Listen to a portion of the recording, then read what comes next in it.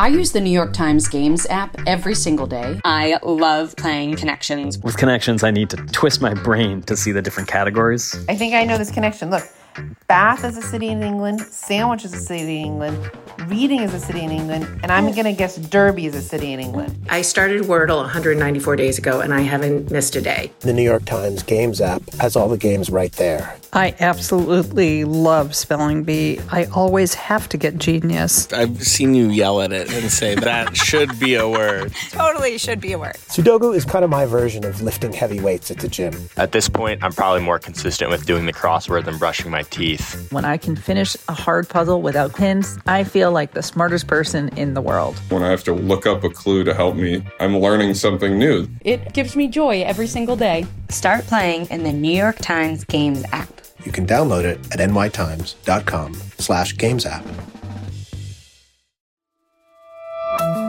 From the New York Times, I'm Michael Barbaro. Here's what you need to know today. Just now, the Justice Department has filed a motion in the Southern District of Florida to unseal a search warrant and property receipt relating to a court-approved search that the FBI conducted earlier this week. That search was of premises located in Florida belonging to the former president.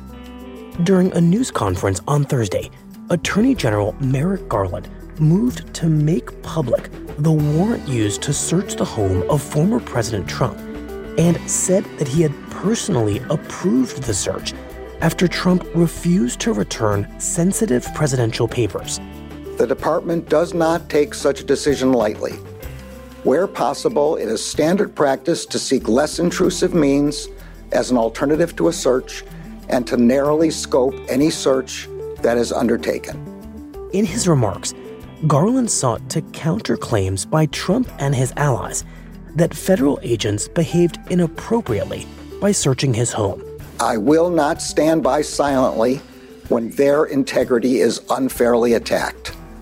The men and women of the FBI and the Justice Department are dedicated, patriotic public servants.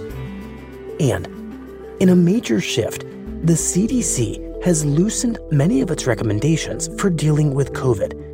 Schools and businesses, for example, no longer need to screen people for the virus. Unvaccinated people exposed to the virus no longer need to quarantine at home.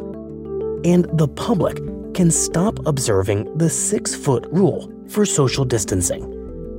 Many health experts praised the new guidelines as a practical way of learning to live with the virus. That's it for today. I'm Michael Barbaro. See you on Monday.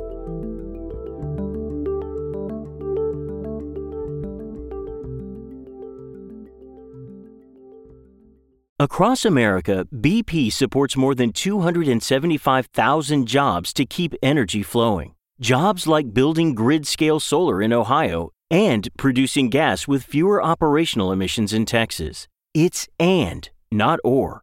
See what doing both means for energy nationwide at bp.com/investing in America.